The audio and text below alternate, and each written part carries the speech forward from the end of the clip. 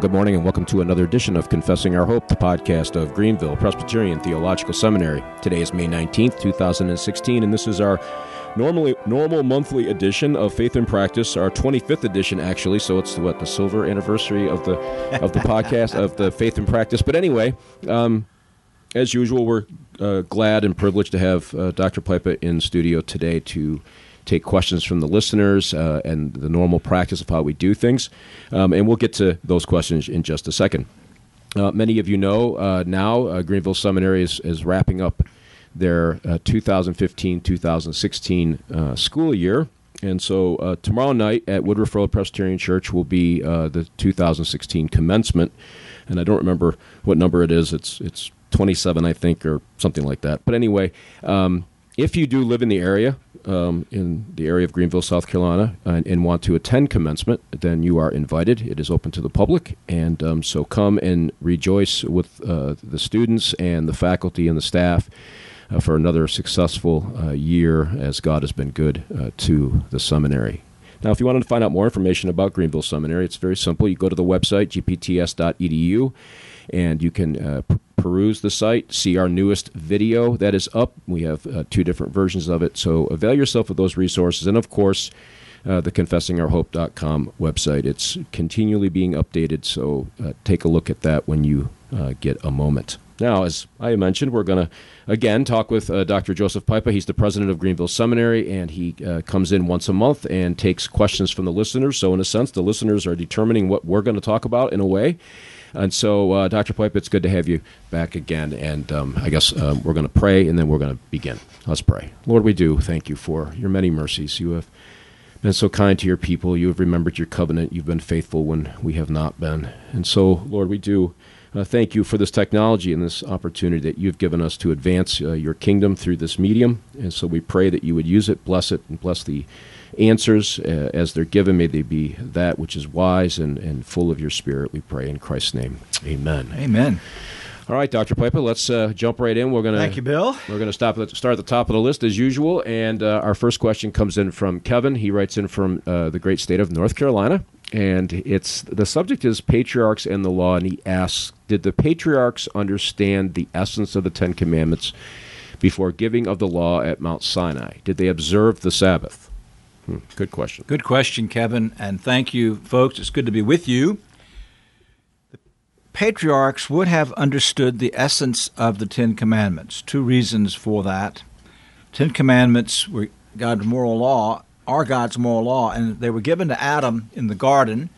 There's differences of opinion whether they were given verbally or God simply wrote the law on Adam's heart and he knew it intuitively, but conscience is the basis of the law. Whatever Adam would have known of God's revelation, he would have then passed on to subsequent generations, and Abraham is not that far removed from Noah.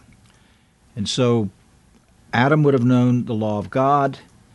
Abraham then would have known the essence, surely, of the Ten Commandments. The gracious act of God at Mount Sinai was to give a permanent record of the law, because at that point it was only on conscience, and the conscience is corrupted by the fall. And so this was a gracious act of God to give a permanent record. In the new covenant, God has actually instilled within the hearts of the regenerate a great delight in and hunger for his law, although we know from David's confessions in the Psalms that they had that as well. With respect to the Sabbath, they would have known the Sabbath because it was a creation ordinance given in Genesis 2, the first three verses, and we know that the fourth commandment, then when it's given at Mount Sinai, premises it upon that creation ordinance. How faithful were they? The Bible gives us no record. There's a couple of things early on. When it speaks of Cain and Abel, the Hebrew actually says at the end of days. And I think it's quite valid to interpret that as at the end of the week. I think the New American Standard says in the course of time. Very bad translation. And the end of days would suggest the seventh day. The only other evidence we would have with respect to patriarchal observance of the Sabbath, we have no reason to believe they didn't, but the positive evidence is in Exodus chapter 16, where when the manna is given, and God then says in verse 22, "Now on the sixth day they gathered twice as much bread, 2 omers for each one. When all the leaders of the congregation came and told Moses, he said to them, 'That's what the Lord meant. Tomorrow is a Sabbath observance, a holy Sabbath to the Lord.'" And so the people would have known about the Sabbath ordinance. God built that into the collection of the manna. You couldn't collect extra Sunday through Thursday, but on Friday you collected a double portion so you could keep the Sabbath on Saturday. So it was surely in their memory bank. As slaves, we don't know exactly what would have happened to the observance of the Sabbath, but yes, it is a continuing ordinance, as are all of the Ten Commandments. Now, the Ten Commandments, as given at Mount Sinai, would have had civil and civil and ceremonial applications, and we understand that. But the essence of the moral laws in the Ten Commandments, the 10 words, and they have been since creation and continue forever. Very good, Kevin. Thank you for writing in and for asking a very good question. Chuck writes in from Georgia, and he asks, what are some ways to keep, this is, I was smiling when I read it earlier, what are some ways to keep books and study about God from becoming idols in and of themselves? Reminds me of Calvin's comment that we're just idol factories, and I look around this room and I see all this. Yeah, it's a good question. It is a good question, and it is something I think that all of us need to evaluate. It's not just books and study. It's anything. Good things can be turned to idols. Mm-hmm. That's the underlying premise, as Bill referred to Calvin's comments in the Institutes. The best way is in our studies to be what we would call experimental. Never let reading of theology books or the collection of them be an end in itself, but all of our study is a means to knowing God better, worshiping and serving Him.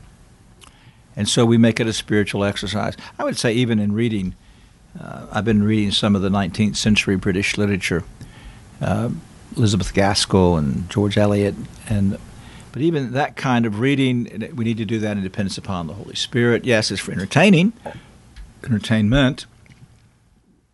but we do it for God's glory. That'd be the other principle. We seek God through our religious studies. All that we do for God's glory. We keep reminding ourselves of that. And then periodically, I'll sometimes sit in one of my favorite rooms in our home, and I will reflect. If in fact persecution came and I had to deny Christ or walk away from my comfortable, beautiful home and my books, am I able to do so? And so I try to keep short accounts that way as well. So it's just with anything else, Chuck, we have to guard our hearts.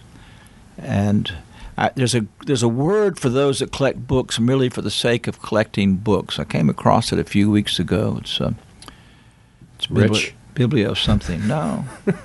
And that also is a temptation, to just buy the books and not read them. Right. I'm guilty of that. You've got a lot of reading, not a lot of time. So we try to guard our hearts against all things. And Dr. Piper mentioned the experimental aspect, and as many of you know, I'm, Lord willing, graduating from the seminary tomorrow. In 4 years, 5 for me, it is something that's strongly emphasized. And in the classroom curriculum, you hear it often from Dr. McGraw, Dr. Pipe, and the other professors. As we're studying the finer points of doctrine and theology, reading good books, and we're constantly being reminded by these fathers in the faith to remember it's an act of worship before God. It ought to move us to worship, move us to experimental piety in all that we do. And we're reminded of that often here. And so I'm very thankful as a student that's leaving of that training that I've received and others also. So good question, and one that we have to constantly keep reminding ourselves of. Terry, I see I'm lost my place here. Okay, Terry writes in. I don't know from where this came in through the website. But he was interested to hear which Dr. Pipe was going to handle this, was interested to hear your preliminary comments on the Ligonier statement on Christology. I have areas of concern. Now, we dealt with this question in part last Faith and Practice, so if you want to go back to number 24 and listen to it, you can do that. But he says, Dr. R.C. Sproul has publicly stated that he has no problems with paintings of Jesus Christ.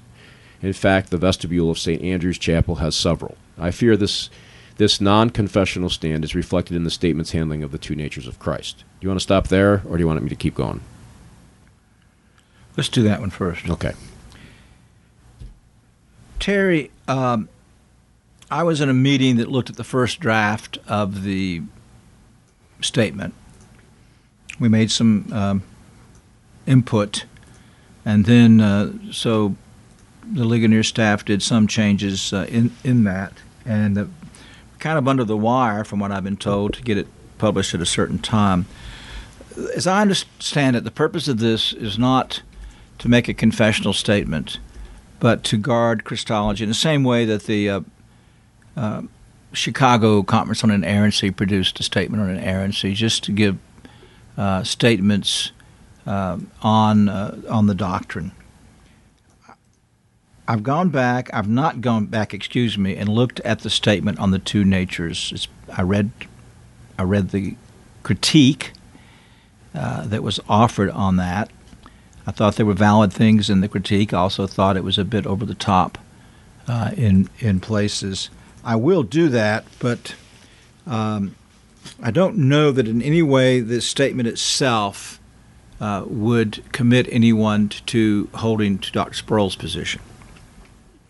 Now, saying that, I strongly disagree with Dr. Sproul. I believe that exegetically, we should not have any visible images of Christ outside the Lord's Supper. Confessionally, we also are prohibited from having any images of Christ outside the Lord's Supper. Dr. Sproul and I agree on most things, and I praise God. I constantly meet people, and they've come to the Reformed faith through either his broadcast or his CDs or books. But we have a couple of areas of disagreement, and this would be one of them, and tied to that, the whole regulative principle of worship. They are connected. And so they would have a different approach to worship there as well. And so I don't think the statement locks anybody into his position. Perhaps, as it was suggested in the review article, the statement is not as strong on the two natures in their union as it could be because of that, but I don't know that there was any overt presuppositions guiding that. As to it being a confessional statement, it's not a creed. It's a statement of clarification. If a church wants to use it, I guess they're free to do so. I encourage my students only to use in corporate worship statements that have been time-honored, proven, and accepted by the church. That's basically the ancient creeds, the Apostles' Creed, the Nicene Creed, the Athanasian Creed, the Chalcedonian Creed, or our adopted confession, either chapters or catechism questions, or the newer Westminster Confession, which is a collation of certain doctrines out of the creed, or something out of the three forms of unity. So I'm not going to use things that are not approved by the church. So that's again, they would have a different approach to worship. Mm-hmm. They're the authors of this thing, and they're very keen that it simply reflects Scripture. I'm not here to judge them. So I actually moved into the second question as well. Yeah, the second question, Dr. Pipe did address it. It just simply makes reference to the fact that apparently St. Andrews is using this statement that's not a creed in their worship service, and Dr. Pipe adequately handled that portion of the question. So, Terry, I do appreciate the question. I realize that this issue's created a little bit of controversy thanks to the internet, but and other matters. But I do appreciate you writing in and listening to the program.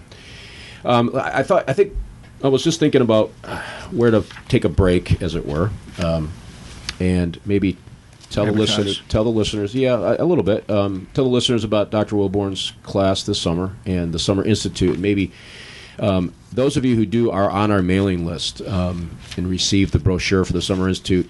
It's a small correction as to how it was set out. I think the brochure said Westminster Confession and Pastoral Care. I think it's supposed to be the men of the Westminster Assembly and Pastoral Care.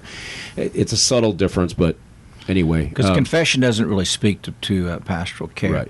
And I'd asked them to run that by him before it went out, and I think probably the publicity department got ahead of the syllabus. So tell the listeners about that. It's I'm signing up for it. I am very, very excited about it, and we hope to have a very full house for.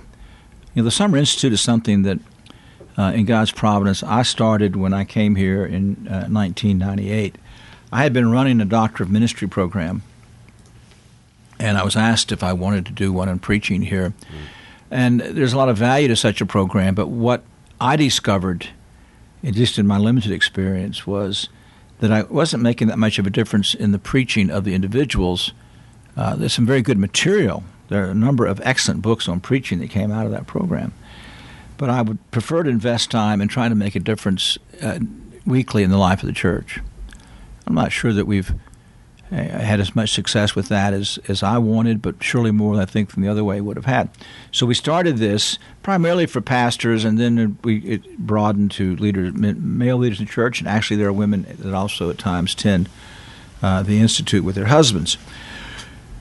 So we probably 2/3 of the time do focus on preaching, and probably will go back to preaching next year. We did preaching last year, preaching from the Psalms. But we also try to bring in topics that will be of pastoral use. Now, Dr. Van Dixhoorn has his doctorate from the University of Cambridge in the Puritan, in the Westminster Minutes. He is the leading expert then on the Assembly, and he has done the commentary on the Confession that Banner Truth published about a year and a half ago. He has been compiling the records of the Synod of the Assembly. He's done stuff on preaching, but as we talked about it, he said the one area that I really want to work on and have not been able to and could use the course as a means of doing that would be the approach to pastoral care of the Westminster Divines. So that is the general topic, and it is of utmost importance because if there's any place in the church today next to preaching that is abysmal, it is pastoral care. So I think that we're both going to learn a great deal, but I think we'll also be challenged to change our own practice. And as normal, this it functions on a number of levels. We have men that take it for MDiv credit. They'll have different extra assignments. We have pastors that take it for continuing ed credit. You get 3 continuing ed credits for the course, and they'll have a practical project of how to apply what they're getting to their own pastoral situation. And others just pay the money and come, sit, and listen, not held accountable. And you may do that as well. So I'm excited about that. And it follows up to next week with a course that we offer about every 2 or 3 years. It was a course that Dr. Smith developed. Dr. Wilborn has been coveting it. And when Dr. Smith retired, Dr. Wilborn has picked it up. And this is the course on Southern Presbyterian theology. Southern Presbyterian theologians have fallen on hard times today, and that's because people fail to misunderstand the great contribution that they've made to the church. Yes, they, as men of their times, had errors, just as Calvin had errors, and complicity in the putting to death of Servetus and like that, but does not detract from the great contribution. This is kind of a vacation course. We don't do cruises here, at least we haven't, but we do these trips. And so Dr. Wilborn, half the course will be on the road to Columbia and to Charleston, to some of the really wonderful sites of early Southern Presbyterian theologians and schools and churches. I've done the tour. It is well worthwhile. Yeah, it's excellent. And so come for both, come for one or the other, but definitely come. And I think you will profit from it. And as Dr. Piper mentioned, these are back-to-back weeks. The one with Dr. Van Dixhoorn is August 1st to the 5th, and then Dr. Wilborn is August 8th through the 12th. Go to the website, gpts.edu. That registration information, fees, credits, all the information you need for these is right there on the website. So avail yourself of that. All right, well, let's jump back into the questions. One that we get from time to time, it seems, on the program, but it's rather lengthy, so I will just read it as it is, and then we'll deal with it. Let's don't. Okay. Because he's asked me for more than I agreed to do today. Outstanding. So this came to me as a follow-up of a question that we had, Faith and Practice number 22, on the confession of faith and exclusive psalmody. And in answering that, I mentioned that I thought there was an ambiguity in the confession of faith and with respect to the use of psalms in public worship. And I've been challenged that in fact, not all of the members of the Westminster Assembly were committed to exclusive psalmody, and I actually have been asked to research that. Now, I've not started that research yet, so Tom was asking me what sources I'd come to up to this point, and I am putting together a bibliography. But I'll simply say this, that Thomas Manton, for example, in his commentary on James, sermons, in James chapter 5, when James says, is anyone among you cheerful, he's to sing praises. Manton says the word that's used here does not mean psalms exclusively. But he goes on to say, I prefer to use psalms exclusively in worship.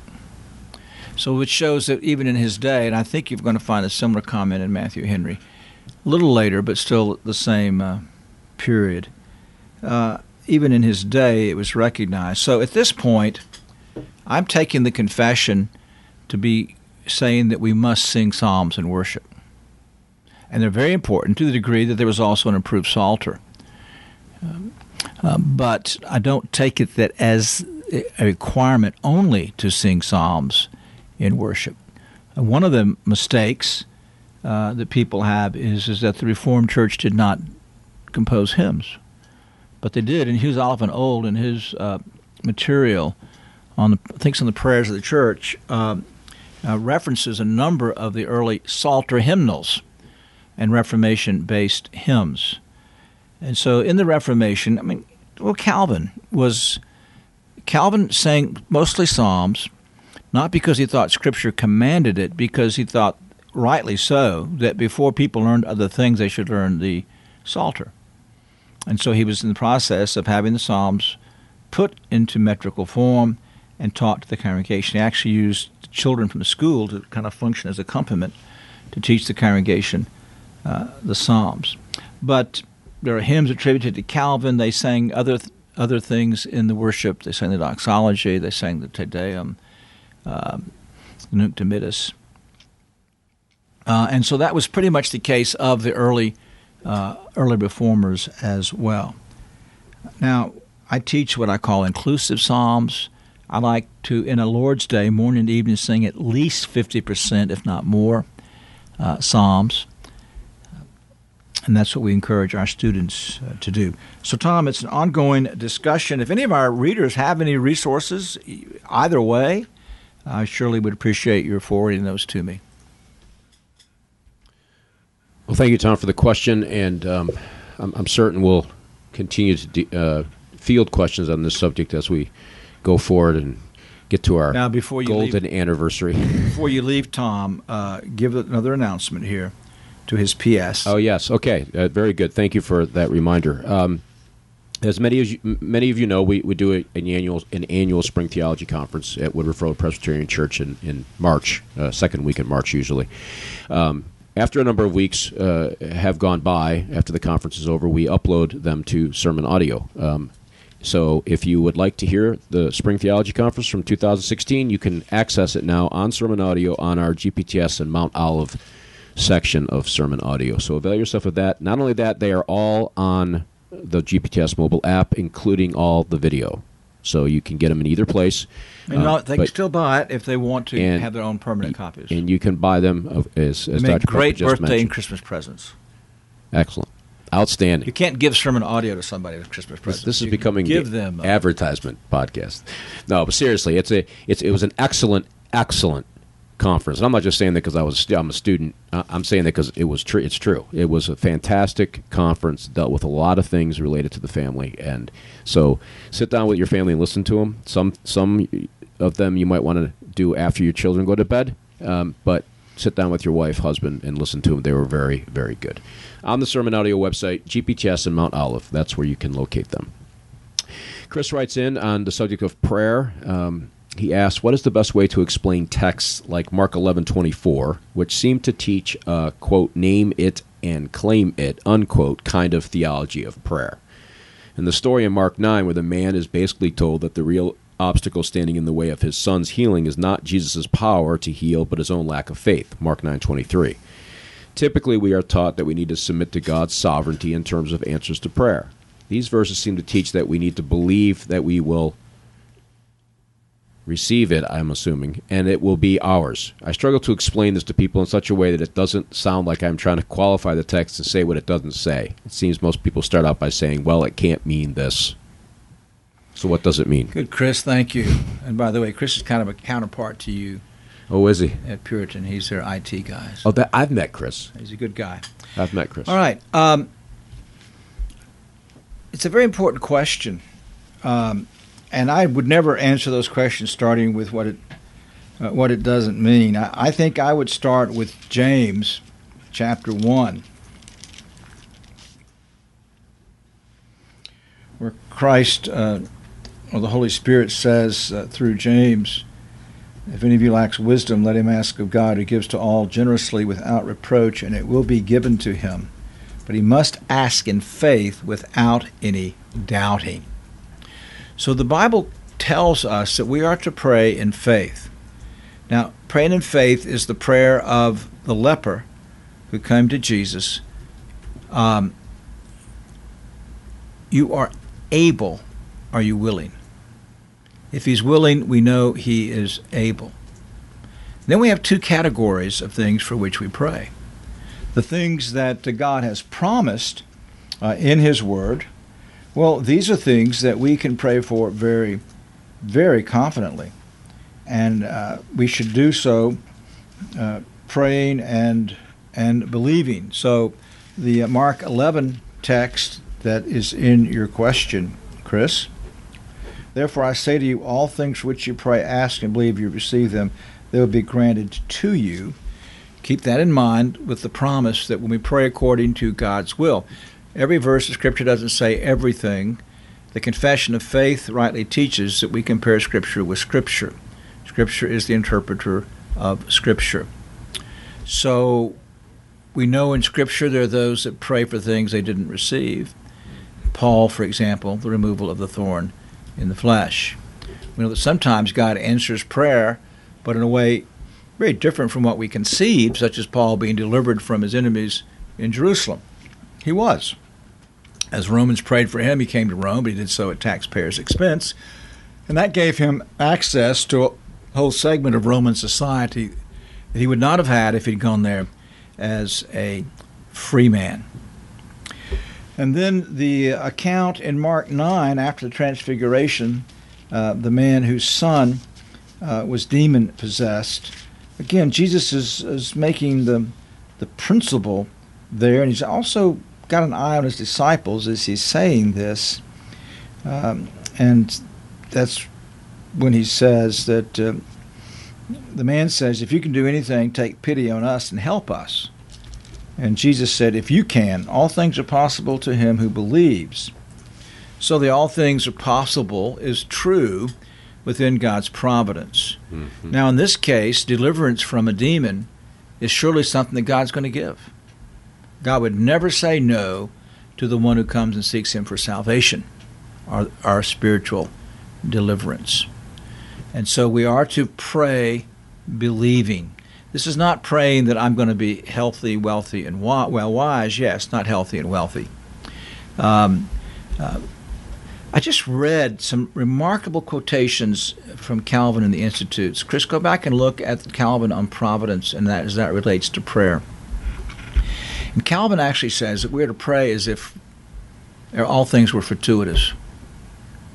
Maybe you did that in your research, Bill, which is it's a remarkable thing. He says we don't pray knowing that God has foreordained the answer. We pray as if he hadn't. Right. Because we don't know God's decree. And thus, if it's a lawful thing to pray for, we are to pray boldly for that thing, and we are to do so until God, in one way or other in his providence, answers that prayer or tells us it's time to move on. The only way he's going to do that is so you're praying for the conversion of somebody, they die, then you know it's time to move on. But otherwise, as long as they live, then you keep praying for them. You're praying for a spouse who's sick.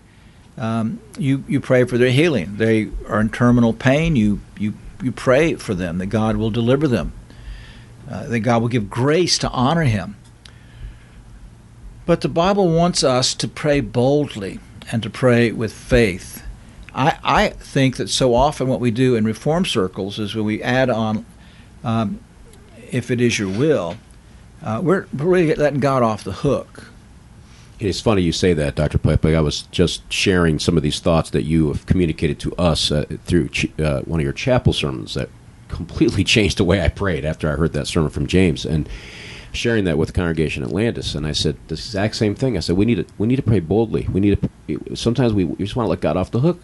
If it's your will, if you're praying for someone's salvation, or you're praying for someone to be healed, pray like a lawyer arguing with a just judge. Use his word with him, and I got the strangest looks. I don't think they've ever heard that before. Yeah. Well, this segues to the next question really well from Bill. So let's just keep going here, and we'll actually be answering more of Chris's question as well. All right. Well, William writes in from Texas. We appreciate William. He's a regular listener and a regular writer. He retweets our tweets advertising the program, and we appreciate you a lot, Bill. And in fact, I think, he's listening live, too. So hello from Greenville to Texas, and the question, it's on prayer again. Jesus taught us to pray by asking the Father in his name, and it has been my understanding that we should not approach our holy God without a mediator. These questions are inspired by my children. That I'm very encouraged when I read things like that. So the first part of the question is, why does it seem that the psalmist and others in the Bible, such as Hannah or Mary, can pray to God without pleading the mediator? We've also noticed that the prayers in the book, The Valley of Vision, seem to not close with the clause. I think we'll handle that one first. Yeah, and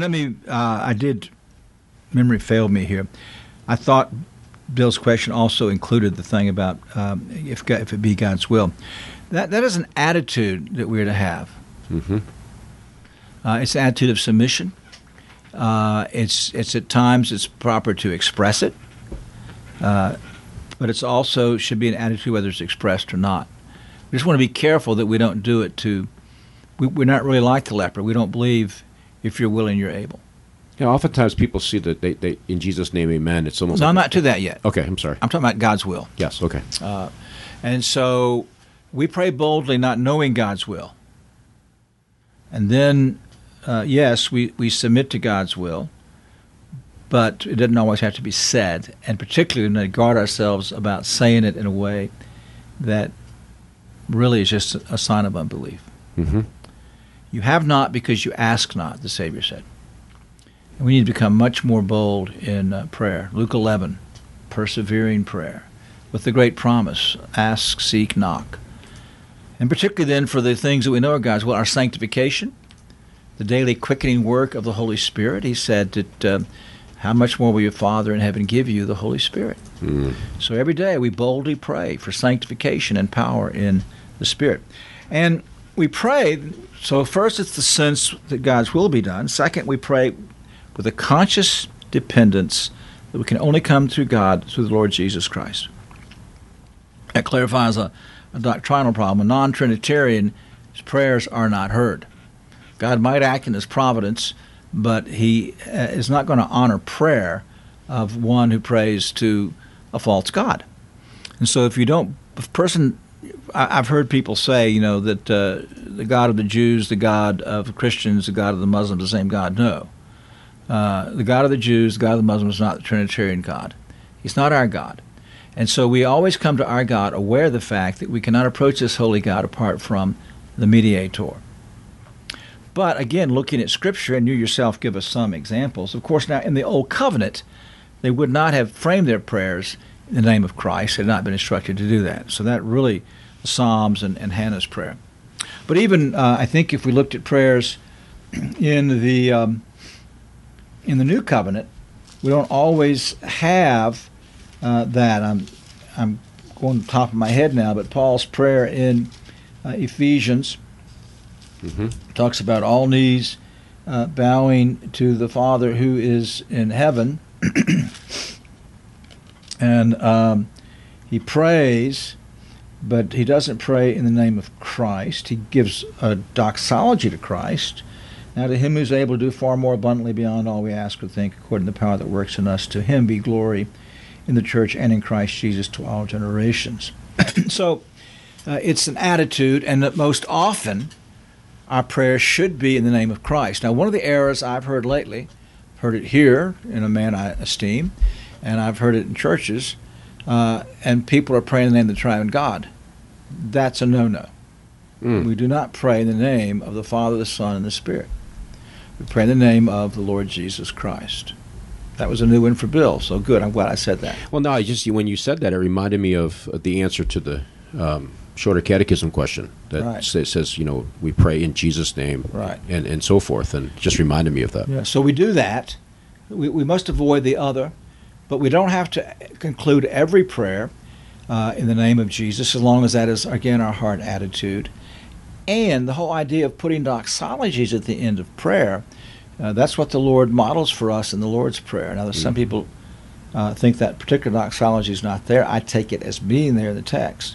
But we have other prayers as well in Scripture. Well, even if it's not in the Matthew 6 text, it's in the other one, definitely. So, I think, if I have that right. No, it's not. It's not in Luke. The doxology is not. They're not in either one? Well, according to... Yeah, I don't think it's in Luke. I thought it was. Okay, well, it doesn't matter. I'm looking quickly. You might be right. So it's very important that we... no, it's not in Luke. So, concluding our prayers of doxologies, well, often I'll pray now in the name of Christ, to whom belongs power, honor, glory, and dominion, or take one of the doxologies. Plummer, in his book on the Ten Commandments, I think it's on the third commandment, points out a real lack, a sin, by our failure to use doxologies in prayer and in the worship of God. So we start there, that it's to be an attitude. We should never pray in the name of the triune God, but only in the name of the Lord Jesus Christ, who is the mediator. And we don't have to always say the words. So that takes care of the first part. I did want to just make a comment here that I was going to make before. And I've noticed this even in my own prayer life, where it just becomes like a big period at the end of the prayer. In the name of Jesus, amen. Because that's what we're so used to doing, and it needs to be from the heart and sincere. And one of the things that I've tried to do in my own prayer life, and I was encouraged to do this by Pastor Tom Ellis, who frequents the halls here at the seminary, and he's was a minister for 40-some-odd years, retired, is to pray to bring that up front in the prayer. So we approach you, our Father, in the name of the Lord Jesus Christ. We don't come in our own works and efforts, but we come in His name. Bring that up front. So let me remind hearers of Larger Catechism 180 and 181. 180, what is it to pray in the name of Christ? To pray in the name of Christ is in obedience to His command and in confidence on His promises. That's the important part. To ask mercy for His sake, not by bare mentioning of His name, but by drawing our encouragement to pray and our boldness, strength, and hope of acceptance in prayer from Christ and His mediations. That's what I mean when I say it's a heart attitude.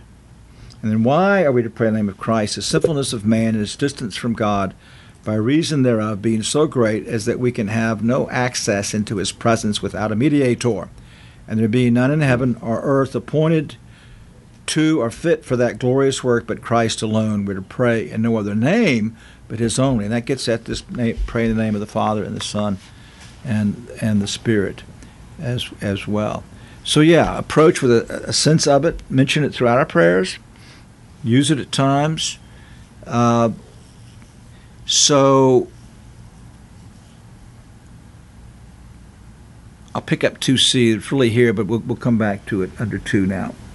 You want to do 2B? No, 2. Well, 2 you just answered. No, What are your thoughts on praying directly to the... Oh, no, you did. I'm sorry. You're right. I've answered 1. What are... That's okay. Bill's been living without sleep the last week, trying to finish school. So, William continues the question on prayer with, what are your thoughts on praying directly to the Son or to the Spirit? Very good.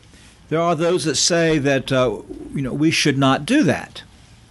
But again, Scripture must be our guide. Normally, our prayers are addressed to the Father as the acting head of the Trinity. So we come to the Father through the Son in dependence upon the Holy Spirit.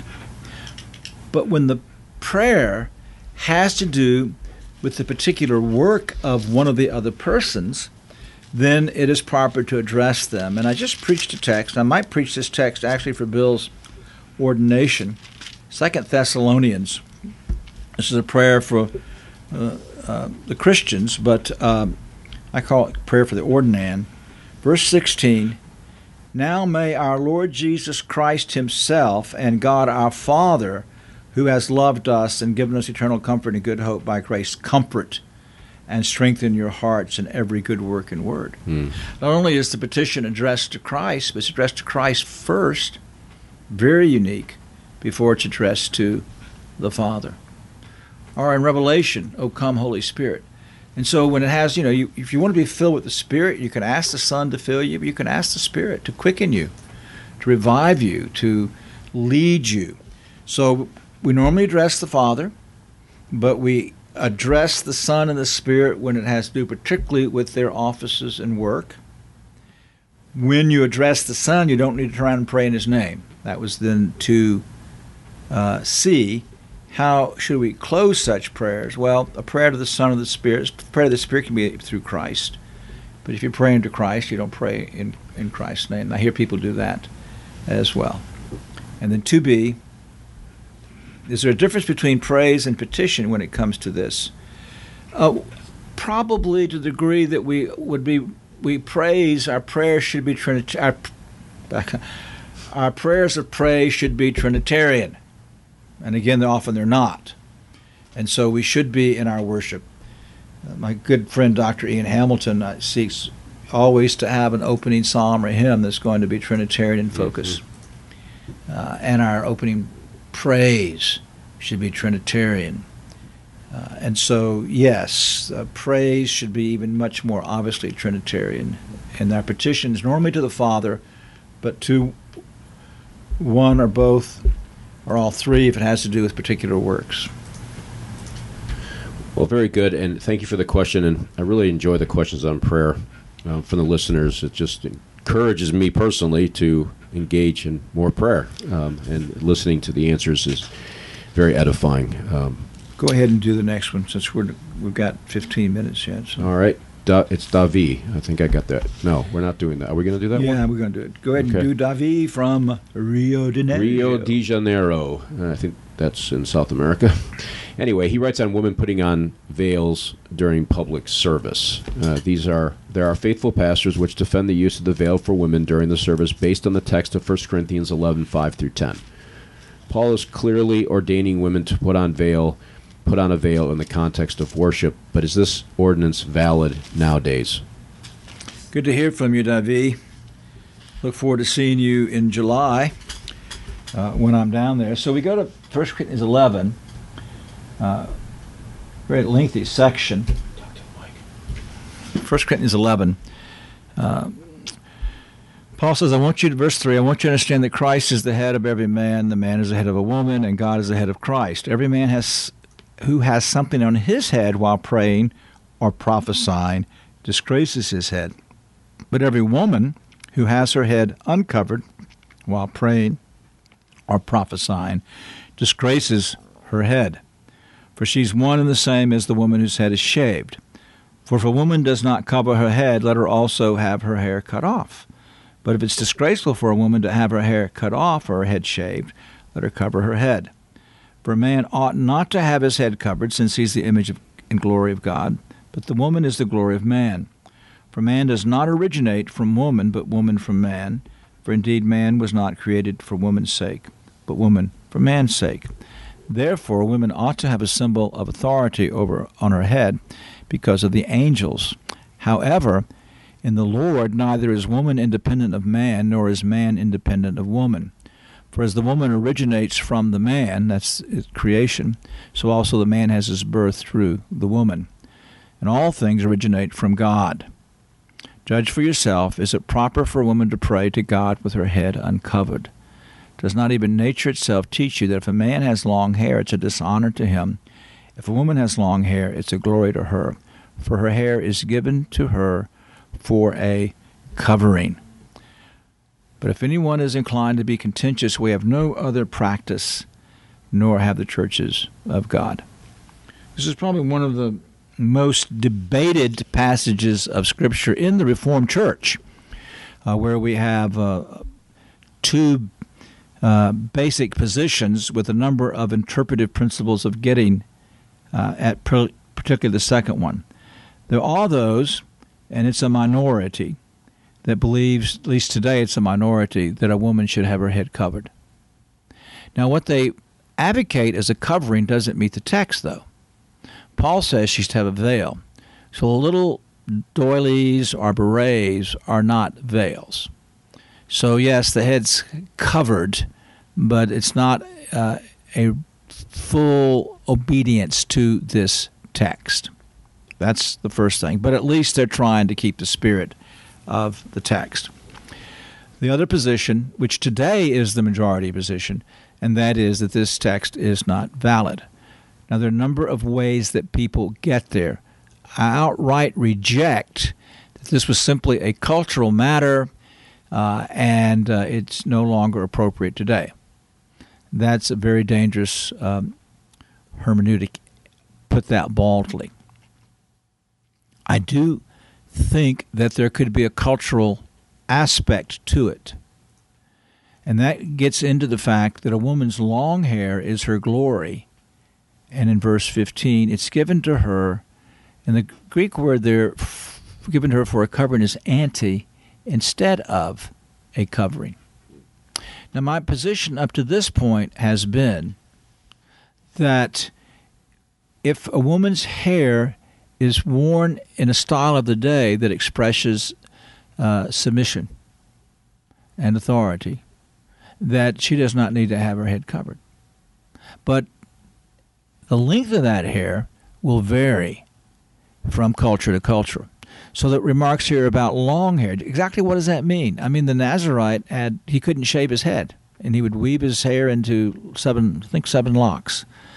Some of the great Puritans, you look at them, John Owen, long hair.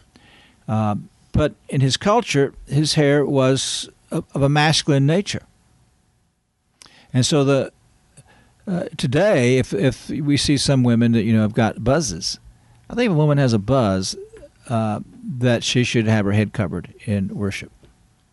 Now, the third approach, or exegetical interpretation that I'm looking into, and I was hoping to get to visit with Dr. Knight before we went on the air today. I was going to actually postpone this question. I'll come back to it if I get more clarification. This has to do with particular functions. A woman receiving a prophecy, 1 Corinthians 14, where she's not speaking of herself, but she's the agent of the Holy Spirit. She was to have her head covered. If she does that in public prayer, and she has the prophecy. And since we no longer have these revealed prayers and prophecies to us in corporate worship, and Paul in the pastoral tells her to be silent in corporate worship, it's no longer an issue. So that she does not need to have her head covered as she participates corporately in worship. Now, regardless of how one gets there, I believe there's a text in 1 Timothy 2 that speaks as well to the fact that head covering was not of a permanent nature in the church. Because Paul writes in 1 Timothy 2:9, "Likewise, I want women to adorn themselves with proper clothing, modestly and discreetly, not with braided hair and gold or pearls or costly garments, but rather by means of good works, as is proper for women making a claim to godliness." Now, if she had a veil on, it wouldn't matter what her hair looked like, would it? Mm-hmm. Nobody would know if she had braided her hair with gold or pearls, because these veils would have covered the entire head.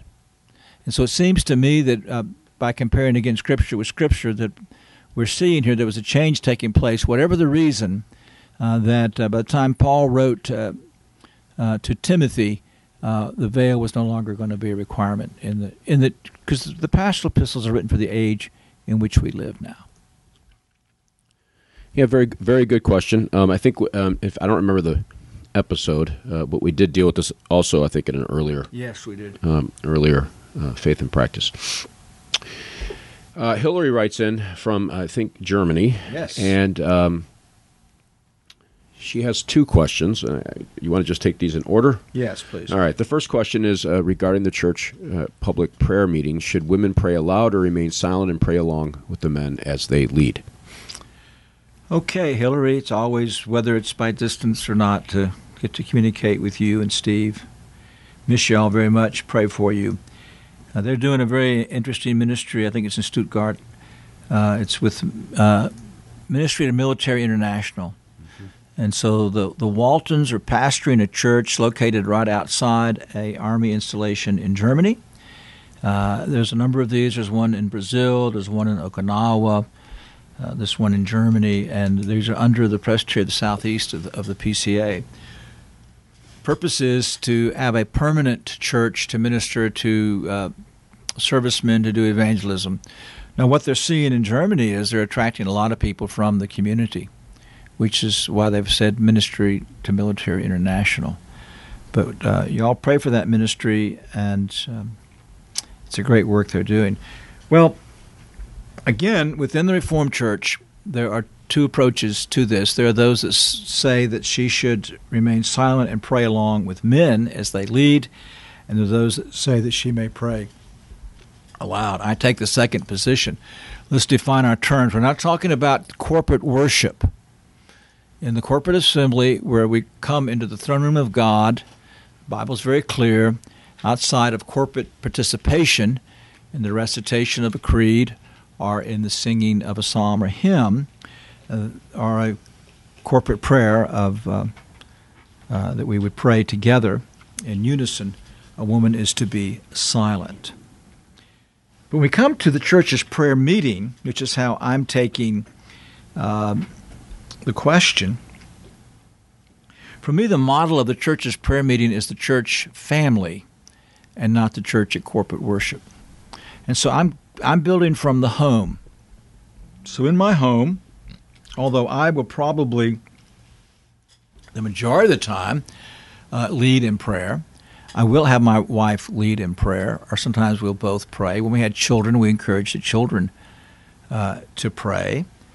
Because the family at prayer, I think we all are to participate, not just following along, but this is where particularly children learn to pray. And so I take that the church's prayer meeting is the church family at prayer. And so I encourage women and even children to participate in the prayer meeting. Oh, I'm sorry. I thought you were going to continue with that thought. Yeah, I mean, actually, Dr. Pope, I was glad we talked about this in another episode and probably in class and wherever else. And it's kind of the model that the session at Landis is trying to incorporate into our corporate prayer meetings. We only meet once a month right now for logistical reasons, but that's kind of the way we're doing it. And everybody prays. It's really encouraging to hear the church pray like that. And so it's a very good question. And I realize people wrestle with this. And I guess the other element that probably we should maybe mention is that if your conscience is restricting you as a woman in the church, you don't believe that you really have the freedom to do it, then you need to listen to your conscience and work through that, but don't violate your conscience because other women are doing it. My wife wrestled with this a little bit. Yeah. Consulted with me numerous times and about this question, and has come to the realization that she can and does pray in the prayer meeting. But again, the conscience. And sometimes, Bill, women just are not as comfortable praying. They feel intimidated. It's not a matter of conscience. A number of churches here in the Greenville area actually divide. So it's the women praying with women and the men praying with men, normally in smaller groups. So where we go to church, we'll divide up into 5 or 6, and so we'll have a number of group of men together, women together. I think when we were at another PCA church in town for a number of years, they did the same thing. Yep. Other churches have the body together. Again, you work out what's best in your particular situation. I do like praying with the whole body, but this is probably a greater encouragement to the women. Absolutely. Very good point. The second question from Hillary is, the Bible seems clear about what things older women should teach younger women, and as I find myself in position to be the Bible study leader, I feel some conflict within about how to teach these things. We have studied books by men and books by women and a book by a woman about how to study the Bible, and are now working through a Ligonier study on the attributes of God. But I want to study and teach what the Scriptures say a woman should teach. Are studies of books of the Bible appropriate, or should we gather as women and focus on the things mentioned in the Scriptures which pertain to women? Or do we glean these things, how to love our husbands and children and how to be keepers at home, from any book of Scripture that we study? I really feel a conflict when teaching women who have serious questions about the faith. Can I, without stepping out of bounds, attempt to answer these questions? I do try, but at the back of my mind is, how am I helping them to love their husbands and children and so forth? What are the bounds of the women teaching other women?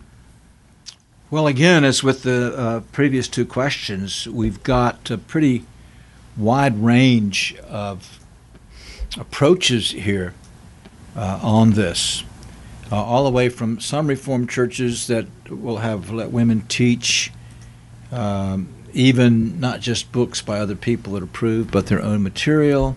I think I addressed that question actually maybe earlier this month or last month on Faith and Practice. To doing the very narrow female discipleship that you focus on. The passage to which Hillary alludes is in Titus chapter 2, verses 3 through 5.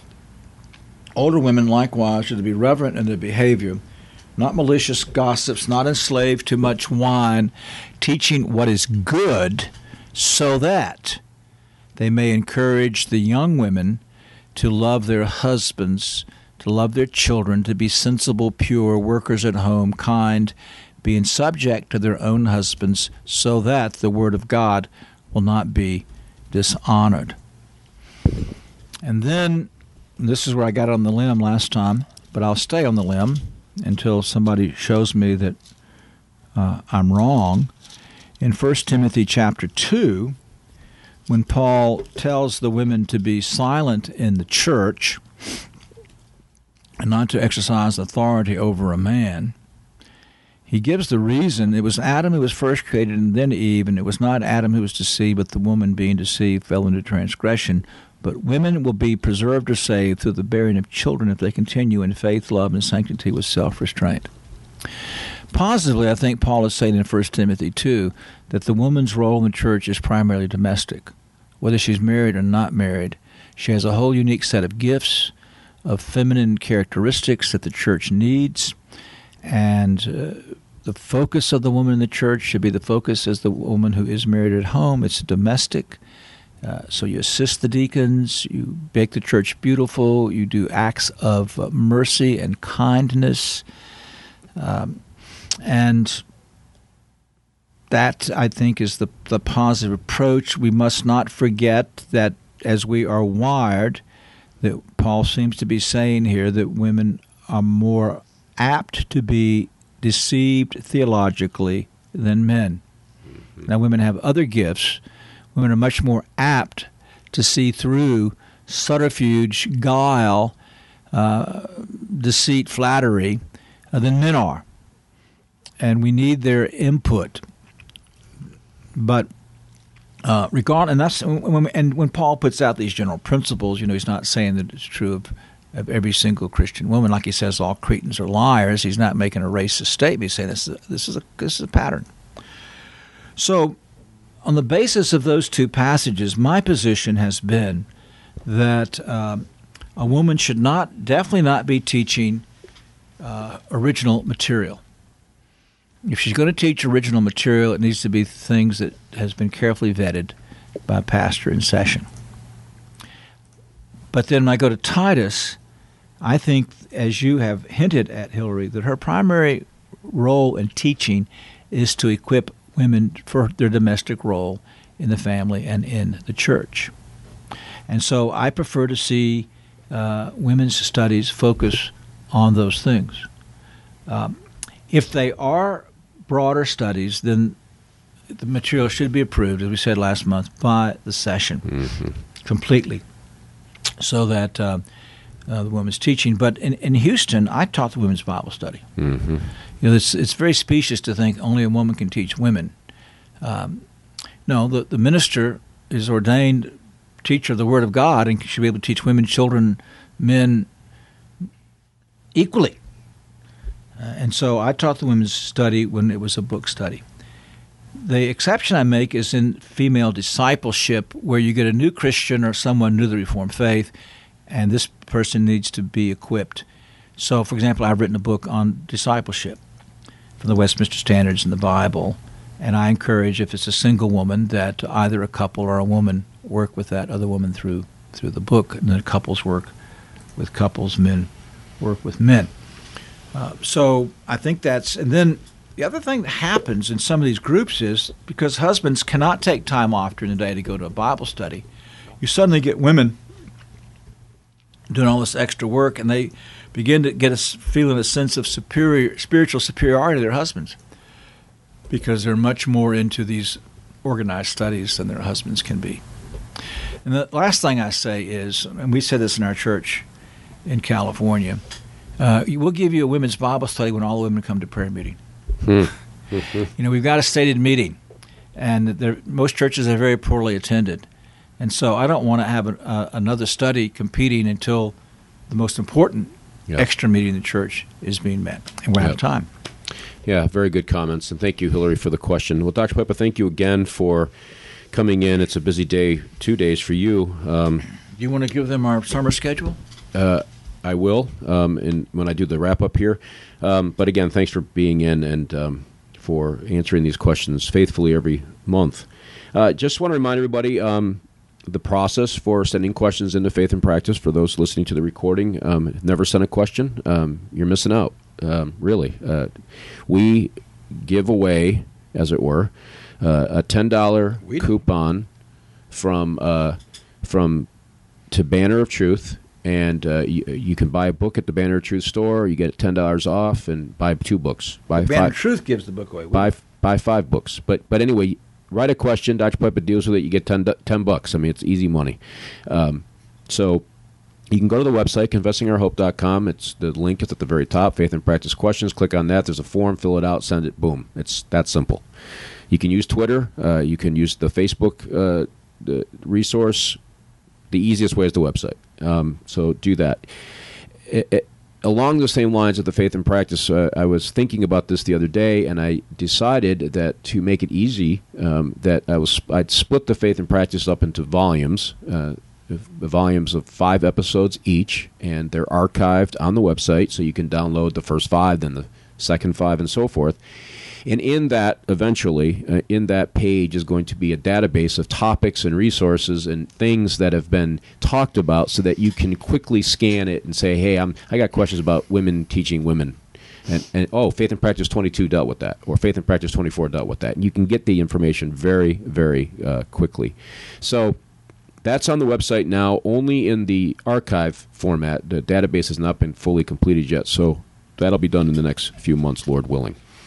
Coming up on the program, I say what I usually say every time at this point. The easiest way is to go to the website and see what is coming up. But Jeff Gleason will be on June 3rd to talk about the Evening of Confessional Concern and Prayer that is held at the PCA General Assembly every year. Following Jeff on June 3rd will be Dr. Ryan McGraw. He'll be on to talk about his little book, Is a Trinity Practical? Great discussion, and looking forward to that. And then that week after that, Dr. Piper will be back on to talk about, as he always does, the faith and practice questions from the listeners. So that is a little bit of a highlight of what is coming up, and you told me to say something now I completely forgot. Well, I should give them the summer schedule. That's right. We've got it set so that people who want to come live are able to do so. Yeah, we do have the summer schedule for Faith and Practice that is set and ready to roll, and it is this. May 19th, that's today. We've done it. June 14th at 9:15, July 29th, same time, and August 16th. So look forward to those coming up on the program in the next few months. We do appreciate all of our listeners and writing in, and if you do have questions that you want to write, you can do that at confessingourhope@gpts.edu. So until our next edition, we do thank you for listening to this particular edition of Confessing Our Hope, a podcast of Greenville Presbyterian Theological Seminary. And God bless.